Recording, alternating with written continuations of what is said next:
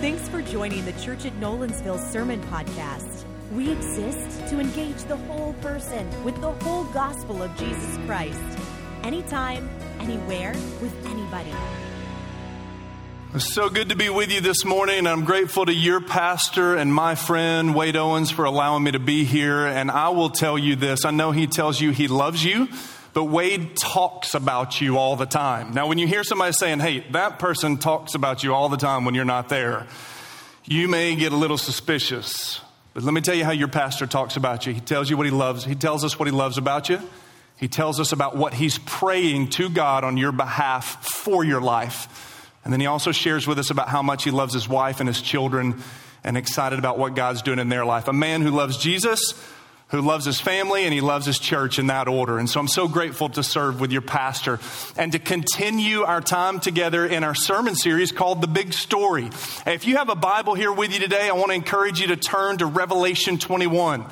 Revelation 21. And we're going to put some scriptures on the screen. If you don't own a Bible, or maybe you're visiting church today for the first time, we want you to be able to follow along with us to see where what I'm saying is true. And then the other 6 days of the week, when we as the church are scattered in the places where we live and where we work and where we play, we want you to be able to go back to scripture and to see this. You know, one of the things Wade kids me about is before I went into vocational ministry in the local church, I played 1 year in the National Football League. And so Wade will sometimes jab at me a little bit, a guy from Houston loving the Texans. And, you know, I played here for Tennessee for just 1 year before going into ministry.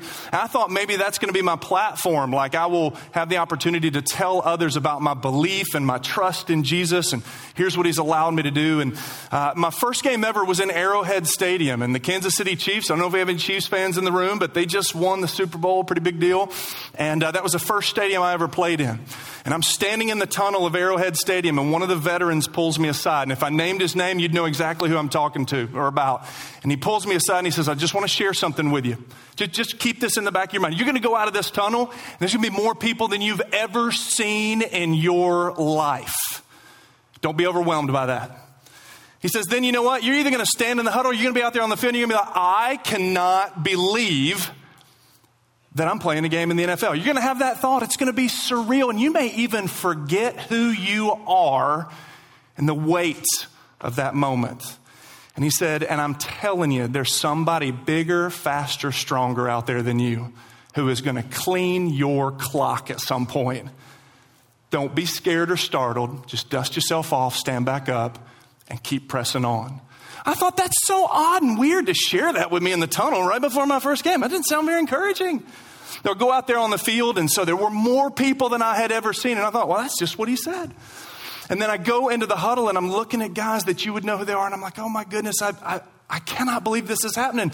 And I ran my first route to catch a pass, and I caught the pass. They threw it to me first.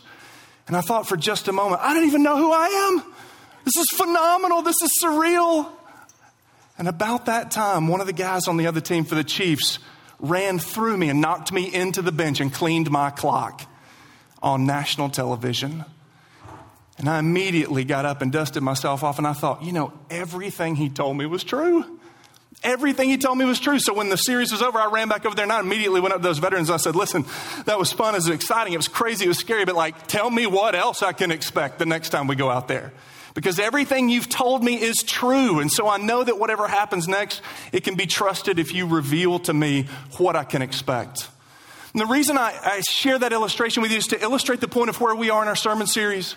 We've talked about creation, that God created things for good. And you can trust that when God tells us about creation in His Scripture, it's true. We can feel it. We're immersed in it. We live within creation. And the Bible tells us that after creation, there was the fall or brokenness. Adam and Eve, people sinned. And so with it came brokenness and hardship and suffering and illness into our world. We know this is true. We feel this. We experience it. It can be trusted. And in the same way, last week we saw from Pastor Wade that God has offered redemption through the finished work of Jesus on the cross. And it is good and can be trusted because God's word tells us it will. And today we're talking about restoration, that one day there will be no brokenness, there will be no pain, there will be no suffering, there will be no hardship, there will be no grief, there will be no mourning, there will be no strife, there will be no struggle. That's good news. We call that the restoration of all things. And listen, if everything else God's word has told us is true, we can go back to God's word to see where even his truth about things that haven't even happened yet will come to fruition. And I don't want you to take my word for it. I want you to see exactly where the restoration of all that is broken and all that is wrong will ultimately happen, and it will be good for all God's people. Would you stand with me in honor of God's word this morning? And we're going to read from Revelation 21. Revelation 21, and I'm going to read verses 1 through 5 together with us. It says, "Then I saw a new heaven and a new earth, for the first heaven and the first earth had passed away, and the sea was no more. And I also saw the holy city, the new Jerusalem, coming down from heaven, coming down out of heaven from God, prepared like a bride adorned for her husband. Then I heard a loud voice from the throne saying, 'Look, God's dwelling is with humanity, and he will live with them, and they will be his peoples. And God himself will be with them and will be their God.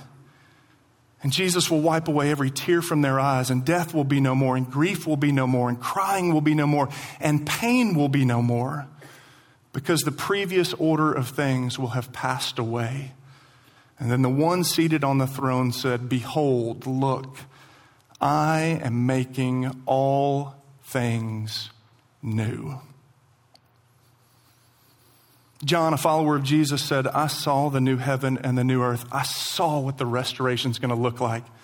And there won't be any pain, and there won't be any grief, there won't be any crying, because the Lord has said, 'Behold, I make all things new.'" That's gospel. That's good news. And it's going to happen. Let's pray together.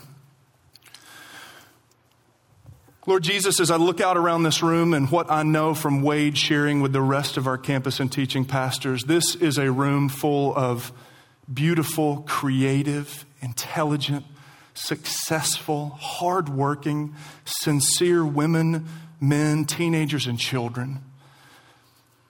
It's a beautiful room and a beautiful church family, but it's a broken world. And there are hardships, there are struggles, there's suffering.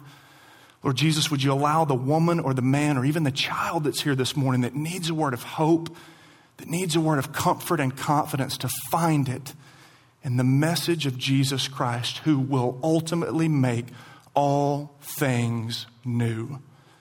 And we pray this in Jesus' name. And all God's people said, amen. Please be seated. Well, if nothing else from our time in God's Word today, I want you to walk away with two things. I'm going to put the first one up here on the screen. I want you to walk away with two things. If you have a journal with you or you write in the margins of your Bible, I want you to write this down. There's coming a day when God will restore all that's broken, and the finished work of Jesus Christ on the cross at Calvary guarantees that it's going to happen. One day God will restore all that is broken and wrong with the world. And the finished work of Jesus on the cross is going to guarantee that that will take place. Now listen, when we talk about a new heaven and a new earth, John, who is a follower of Jesus Christ in the first century, was given a vision of heaven. He was given a vision that when the Lord returns and when he establishes his eternal kingdom, where he will undo all that is wrong and restore all that is broken, what it will look like in that moment. Now, I don't know if you ever think about heaven. I don't know if you ever think, what will it look like? What will it be like? We hear stories about heaven and we read in Scripture streets of gold and walls of jasper and all of the beautiful descriptions of heaven. That's why I find it so fascinating. John tells us what's not in heaven. In Revelation 21, John doesn't spend a whole lot of time describing the detail or the structure of heaven. He tells us what won't be there. If you have your Bible with you, look right there what it says in verse 1. I saw the new heaven, for the first heaven and the first earth had passed away, and the sea was no more. The sea was no more. I find it fascinating that of all the things John's eyes and mind could absorb and take in, he tells us what's not there. Well, let's give just a little bit of context for just a moment. I know some of us, we may not have grown up on the sea. We may not have been around the water as youngsters or as adults, but in first century Jerusalem and Galilee, the Sea of Galilee and the Mediterranean area where many of the followers of Jesus would have been reading this letter when it was written and sent to them, the sea was a scary place. The sea was a scary place. I mean, storms could erupt on seas in a moment's notice. It was scary. It was unknown. It was murky. It was dark. And so the sea, for all of the people reading this letter, the sea represented the unknown. What's scary to us and what we fear.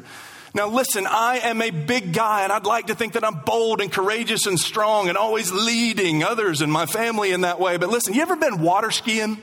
You're out on the water and you fall off the skis. It's hard to do, right? You fall off and you're waiting for the boat to circle back around, right? You're just sitting there kind of bobbing in the middle of the water. And has anybody ever had this thought? Like, what was that just touched the bottom of my foot? Like, it's probably 100 feet deep, but like I promise you something just brushed up against my foot. And then your mind starts doing irrational things. Like, what if there is some sort of beast or monster underneath that no one in the history of Middle Tennessee has ever known about until now? And I'm going to be the first one it consumes and eats. And it'll be in the Tennessean tomorrow. Like, oh my gosh. See, the sea for many of us then and now represents what is unknown, what is scary. It represented the storms of life and the unpredictability and the instability of life. Now listen, Scripture is real and it's relevant. We don't have to try to make it relevant for 2020. It is. One of the things John's saying is, listen, in the new heaven, and when God restores all things in the new earth, there won't be any more instability. You'll never fear anything again. There'll never be any storms, chaos, noise, or confusion. What about you? You got any storms going on in your life? Any noise going on that it's hard to hear what matters most and to make clear decisions? Anybody dealing with that in the room? You know, recently one of the things that I had the privilege to do is go on a medical mission trip to South Africa. And our responsibility was to pray for the people that came to the medical clinic. And many of the men and the women who came in, we'd say, how can we pray for you? It's one of the best gifts you can give any of your coworkers or your friends. How can I pray for you? To tell them you pray for them. And people would say, I've been diagnosed with this sickness. Pray for me. I'm scared. Anybody in the room dealing with something health-wise or just a cough or cold you can't seem to get over? Did you know that over 70% of the women and men who came to a medical clinic, when we asked how could we pray, 70% of the women and men said, pray for my marriage. I found that a little bit surprising at first. Oh, okay. I knew you were most likely going to say health or something else, but said, pray for my marriage. My husband and I are not on the same page. Pray for my wife. She and I are not good. I mean, the list goes on and on. Whether it's around the world or here, how many of us are in the storms relationally? Our marriages are facing difficult things. And in our lives, there's the unknown and we're scared. We don't know what tomorrow holds. And we just want some more clarity. We want some more confidence. And one of the things John is saying then, and that God's Holy Spirit through the written and recorded word of God is saying, is just as creation is true, and just as the fall is true, and just as redemption on the cross is true, one day I'm going to restore all things when I send my son back. And when he unleashes his eternal, forever, unbroken, everlasting kingdom, you won't struggle with the unknown ever again. You won't face any more sickness or illness or hardships. I don't know if you saw that in verse 4. The one who is seated on the throne, so there'll be no more crying, there'll be no more pain, there'll be no more grief, there'll be no more hardship. And that's what Jesus accomplished on the cross. Let me put this passage real briefly from Hebrews on the screen. But Hebrews says this, now since the children, that's us humans, since we have flesh and blood, Jesus also shared in these things, so that through his death he might destroy the one holding the power of death, that is the devil, and to free those who were held in slavery all of their lives by the fear of death or the fear of sickness or the fear of never being able to enjoy relationships. That on the cross, Jesus, through his death and most definitely through the power of his resurrection, gained victory over sin, over death, and over hell itself. And so when the Bible says restoration is coming, Jesus is the one who can offer it. Because there's nothing that can hold him back. There's nothing, no sickness, no illness, no circumstance that is above the name of Jesus. Philippians chapter 2 says that at the name of Jesus, every knee shall bow and every tongue confess that Jesus Christ is the Lord. There is no scenario, there is no struggle, there is no hardship represented in this room that Jesus cannot help you find victory in that thing. Because the name of Jesus is above every name, in every circumstance, in every struggle. If you want encouragement this morning for whoever was going to hit snooze and sleep in, I'm so glad the Holy Spirit woke you up, helped you get dressed, and brought you in here this morning, so that you can walk out of here confident and encouraged in the hope of the good news of Jesus Christ. Let me just remind you, the first day of the resurrection, Easter morning. Do you know what the first thing Jesus said on the Easter morning was? Like lead-ins, opening statements are pretty big when you're going to make a presence or an announcement, right? The disciples are huddled up in an upper room. Jesus was crucified on Friday. They're scared. Seas of instability, storms, the unknown. They're scared. The Bible says they're scared. It's okay to love God and be fearful about what's ahead of you. Jesus shows up. I mean, that in and of itself would have been scary enough. The door's locked and he just walks through the wall. I would have flipped out. How did you do that? And the first thing Jesus says is, peace be with you. Peace be with you. He didn't say, pack your bags, we got work to do. He didn't say, did y'all see that on Friday? I'm here. Look at this. He said, I know you're scared, but I can give you peace. Peace doesn't mean the absence of confusion in our lives. We live in a beautiful world, but it's a broken world.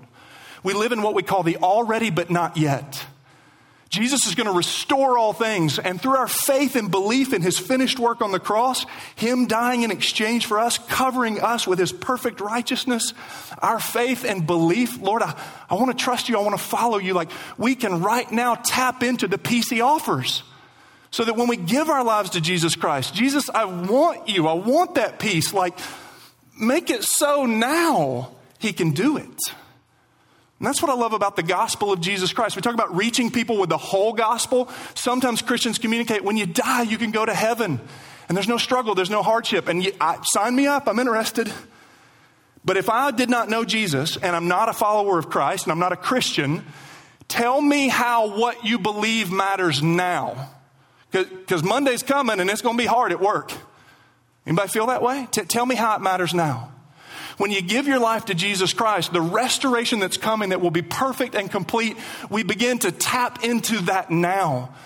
You ever talk to somebody who gives their life to Jesus and they're like, man, a peace came over me. It's like a weight of the world came off my shoulders. I still am working through things with my spouse or with my coworker or with my family members or this hard situation. I don't know. I got to go to the doctor's office this week but I know when I walk in there, Jesus is already there waiting on me. The peace that passes all understanding that can rule in our hearts and minds can be had now in this life. I find that Jesus doesn't always offer solutions to the questions that we have, but he always offers sustenance, nourishment, confidence and hope that comes to us from the gospel of Jesus Christ. And that's why the author of Hebrews says this: we have this hope as an anchor for our soul, firm and secure. We can't wait for that day when it'll be all right.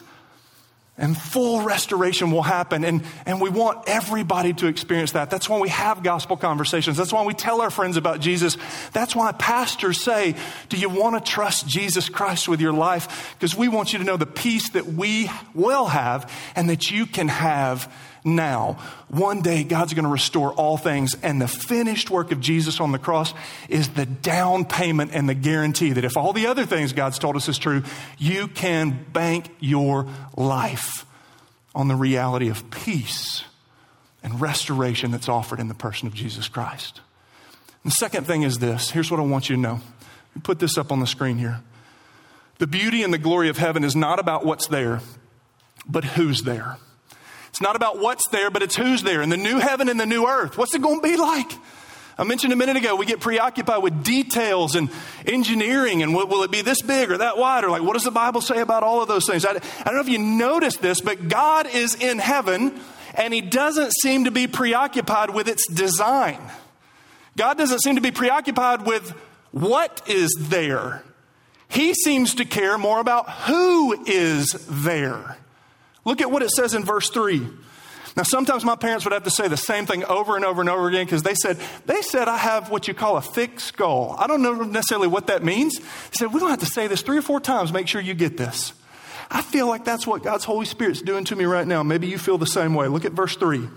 Then I heard a loud voice from the throne saying, look, God's dwelling is with humanity. He will live with them and they will be his people, and God himself will be with them and will be their God. Now, I don't know about you, but in one verse, when God says something 5 times, 5 different ways, I think he wants us to make sure we got it. I don't know if you noticed this 5 times. Look, God's dwelling is with people. He will live with the people. They will be his peoples. He will be with the people, and the people will be with their God. Listen, what God seems to be focused on most, yes, his glory, yes, his beauty, and we worship him forever because it's all about Jesus. It's always been about God. He is the one who created us, not the other way around. But what he seems to be most preoccupied with at the final restoration is that we're there. That the people of God have been gathered to his side. That we're there. And isn't that what God wanted all along? The pinnacle of creation was humanity, right? God wanted a people that he could be in relationship with. Perfect, unbroken relationship forever. That's all he's ever wanted. And because Adam and Eve sinned and because we're sinful in our flesh and the choices we make, it will not thwart or hinder God from having in the end, when it comes full circle, from creation through the fall, through redemption, God will have a people in perfect relationship with himself as he's always wanted. That's all he's ever wanted, to be in perfect relationship. I used to love going to spend time with my grandfather. He would tell me stories about World War II. He would tell me stories about growing up in the Great Depression. I asked him one time at Christmas, he was at the house. He said, you like that toy? Yeah, your grandmother and I thought you'd like it. I said, well, what are some of the things you got for Christmas? He said, one year I got an orange. I said, like, what else? He goes, that's it. I got an orange and I was happy. It's like, oh my word, like the stories and the history that you have. And he went on to be with the Lord before I went into ministry, and he knew the Bible inside and out. And we would have good conversations together, but I used to love visiting with him as a child. And when I'd go see him, he'd say, what do you want to do?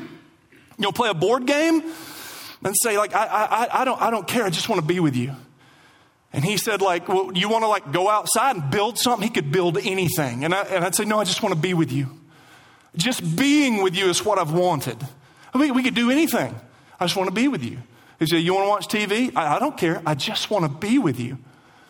You know those relationships where like, it doesn't matter. It doesn't matter what we do. I just want to be with you. Because the closeness and the fellowship and the joy it brings from being together is more than whatever we could do. I don't care what we do. I just want to be with you. John says when the restoration happens, what God cares about most, heaven will last for a mighty long time, ever and ever. But what God wants most is just to be with us. I just want to be with you. That's what I've always wanted. I just want to be with you. I want to be in relationship with you. And for some of us, we can't wait for that, right? Oh, Lord Jesus, come, Lord Jesus. You ever prayed that? You ever know anybody that says, come, Lord Jesus? What they're praying is, Lord, yes, undo all that is wrong. Wipe away the tears. Take away the grief and the pain that we deal with in this life. But I just want to be with you. Come right now. Do heaven right now. Come, Lord Jesus. And some of us are ready, aren't we? Some of us are ready. My grandmother went on to be with the Lord last month. And one of the most consistent conversations we had is she'd say for 2 decades, Aaron, why am I still here? I just want to be with Jesus. I've seen it all. I've experienced it. He's been good to me. I just want to see Jesus. And you don't have to be 92 to feel that way. How many of us, honestly, we may not get everything we want, but who in this room can't say, in Christ, if you're a follower of Jesus, we have everything we need. God, you have been exceedingly good to me. I just want to be with Jesus. Some of us are ready. We're excited. Come, Lord Jesus. Others of us, not so much. Not so much. I can remember being a teenager and I wrote in my journal. I've not been a consistent journaler. I don't know how many of you do, but you need to look back at how God works in your life. But I remember journaling. I'm going to give this journaling a shot. And I wrote down as a teenager, Lord, I just want to go to college before you come back. I'd like to be married. I'd have a nice job. And maybe, have enough resources to have a nice vacation every now and again. So thanks. Well, that was good. That was cathartic. Like, that's what I journaled, as if the Lord's like, yes, Aaron, because we've got to make sure those things happen before I return and restore all of creation. Some of us, it's okay to say there's so much I'd love to see redeemed and restored. I'm not ready. But I got a sneaky suspicion there are others of us in the room, we don't want it to happen yet because we're not ready to see Jesus. We're not ready to see Jesus. Let me put this passage on the screen from 2 Corinthians. 2 Corinthians said, we're always confident and know that while we're at home here on earth in the body, we're away from the Lord. And so we walk by faith, not by sight. But the Bible says if you place your faith in the finished work of Jesus, you confess your brokenness and your sinfulness, you repent of that, you turn of it, and you trust Jesus. And you say, Lord, I want to follow you. I want to participate in your kingdom. And everything this guy's preaching about and everything that's told in Scripture, like I want in on that. Lord Jesus, please be my Savior. The Bible says that when we're ushered into the presence of Jesus, what he sees is from that moment of salvation, he places his Holy Spirit inside of you as a deposit guaranteeing what is to come. So when you're ushered into the presence of Jesus, some of us, we're Christians, but we haven't maybe been making good choices. Maybe we've fallen away from God and we're not sure we want to see him because we're not ready. The Bible says if you are in Christ, when you are ushered into his presence, whether you die and leave this earth or whether he comes back while we're all still walking and living, that what happens is he looks at you and he sees his Son inside of you through the power of his Holy Spirit as a deposit guaranteeing what is to come. And he doesn't see your past and your brokenness and all those things. He says, you belong to me. You're mine. We're in relationship. We're in relationship with one another. So there may be things we need to talk about and deal with, but you're in relationship with me. You're mine. Can't nobody snatch you out of my hand. You're mine. The Bible says if you're fearful of that, if you're worried about that, 1 John 1:9 says if we will confess our sins and repent of our sins, God is faithful and just to forgive us and to cleanse us of all unrighteousness. If you're weary or fearful or scared of that happening, then get right with Jesus and tell the Lord, I want that moment to be sweet and awesome and wonderful because I want to experience everything in the new heaven and the new earth that you have for me. And by the way, I don't know if you know this about the word new in Revelation 21, but the word new in the Greek is where we get the word metamorphosis. Metamorphosis. And the best word picture for someone who is new in Christ is someone who has been totally transformed. When we hear the word new, some of us think a better version of or 2.0, right? Listen, best word picture is a caterpillar that turns into a butterfly. That's the best word picture for the new heaven and the new earth. It'll be completely transformed, vastly superior. That not only goes for creation, that goes for anyone that is in Christ. So you don't need to hesitate or draw back or be fearful about that moment and being in the presence of God. Be right with him. But that word new means that you are a new creation, a new being in Christ. 2 Corinthians 5:17, therefore, if anyone is in Christ through their belief in Jesus, the old is gone and the new has come. It doesn't mean like a better worm. It means like a new transformed thing, a caterpillar. Like new creation means you're not just a better version of yourself. You're completely new, made over, redeemed, transformed. And that's who you are when you're presented to Christ through your faith in Jesus. You get to do over. You get to start again. That's eternal life in Christ. How many of us, because of the grind and the hardship and the struggle, we want to do over, we want a second chance. And to be in Christ means not only are we guaranteed that now, but when we meet him, we can be made new in an imperishable body that's not susceptible to brokenness and hardship. But not only that, we will be fully known by God and fully loved by him. You never have to wear a mask in the new heaven and the new earth. You never have to post on social the person you wish other people thought you were, so that they think you've got it together. It is fatiguing, by the way, it is fatiguing to keep up a persona of who you want people to think you are. It's exhausting.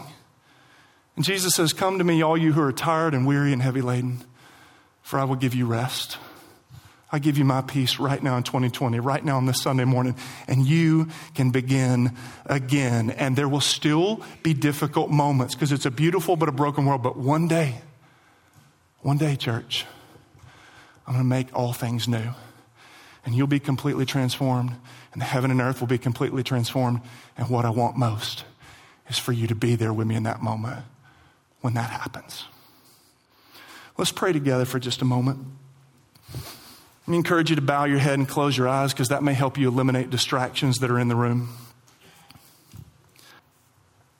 We not only here at the church at Nolensville want you to know that you can trust Scripture, we want you to know that you can trust your life to Jesus Christ.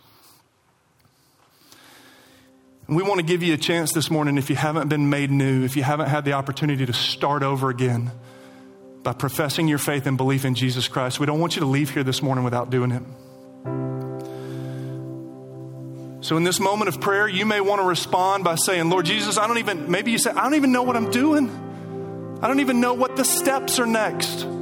That's why there's a church staff here to love you well and to cheer loudly for you as you take those bold and courageous steps. Maybe you're a follower of Jesus and you want to be right with Him. You want to have that peace now. Then confess what you need to confess. Ask Him to bring you back into that right relationship. It was mentioned earlier in the service, there's a card in front of every chair. Grab that card, fill it out. Let us know that you want to follow Christ. You want to join the church. You want to get connected to others who are figuring this out one foot in front of the other, one day at a time. We don't have it figured out, but we know who does, Jesus Christ, because He makes all things new. And all the promises of God come true in the person of Jesus, and that's true for you as well. So let me offer this prayer on behalf of all of us in the room that we will have the bold, courageous faith to do what God's Spirit is prompting us to do in this moment. And then I want you to be encouraged and inspired and emboldened in your faith by the examples of faith that you're about to hear and see and celebrate together. Lord Jesus, we love you. And we thank you that you offer us peace and that your finished work on the cross guarantees the restoration of all things. Let every woman, man, and child in this room who wants to follow you and receive those things, trust in you for salvation. And we pray this in Jesus' name. Amen.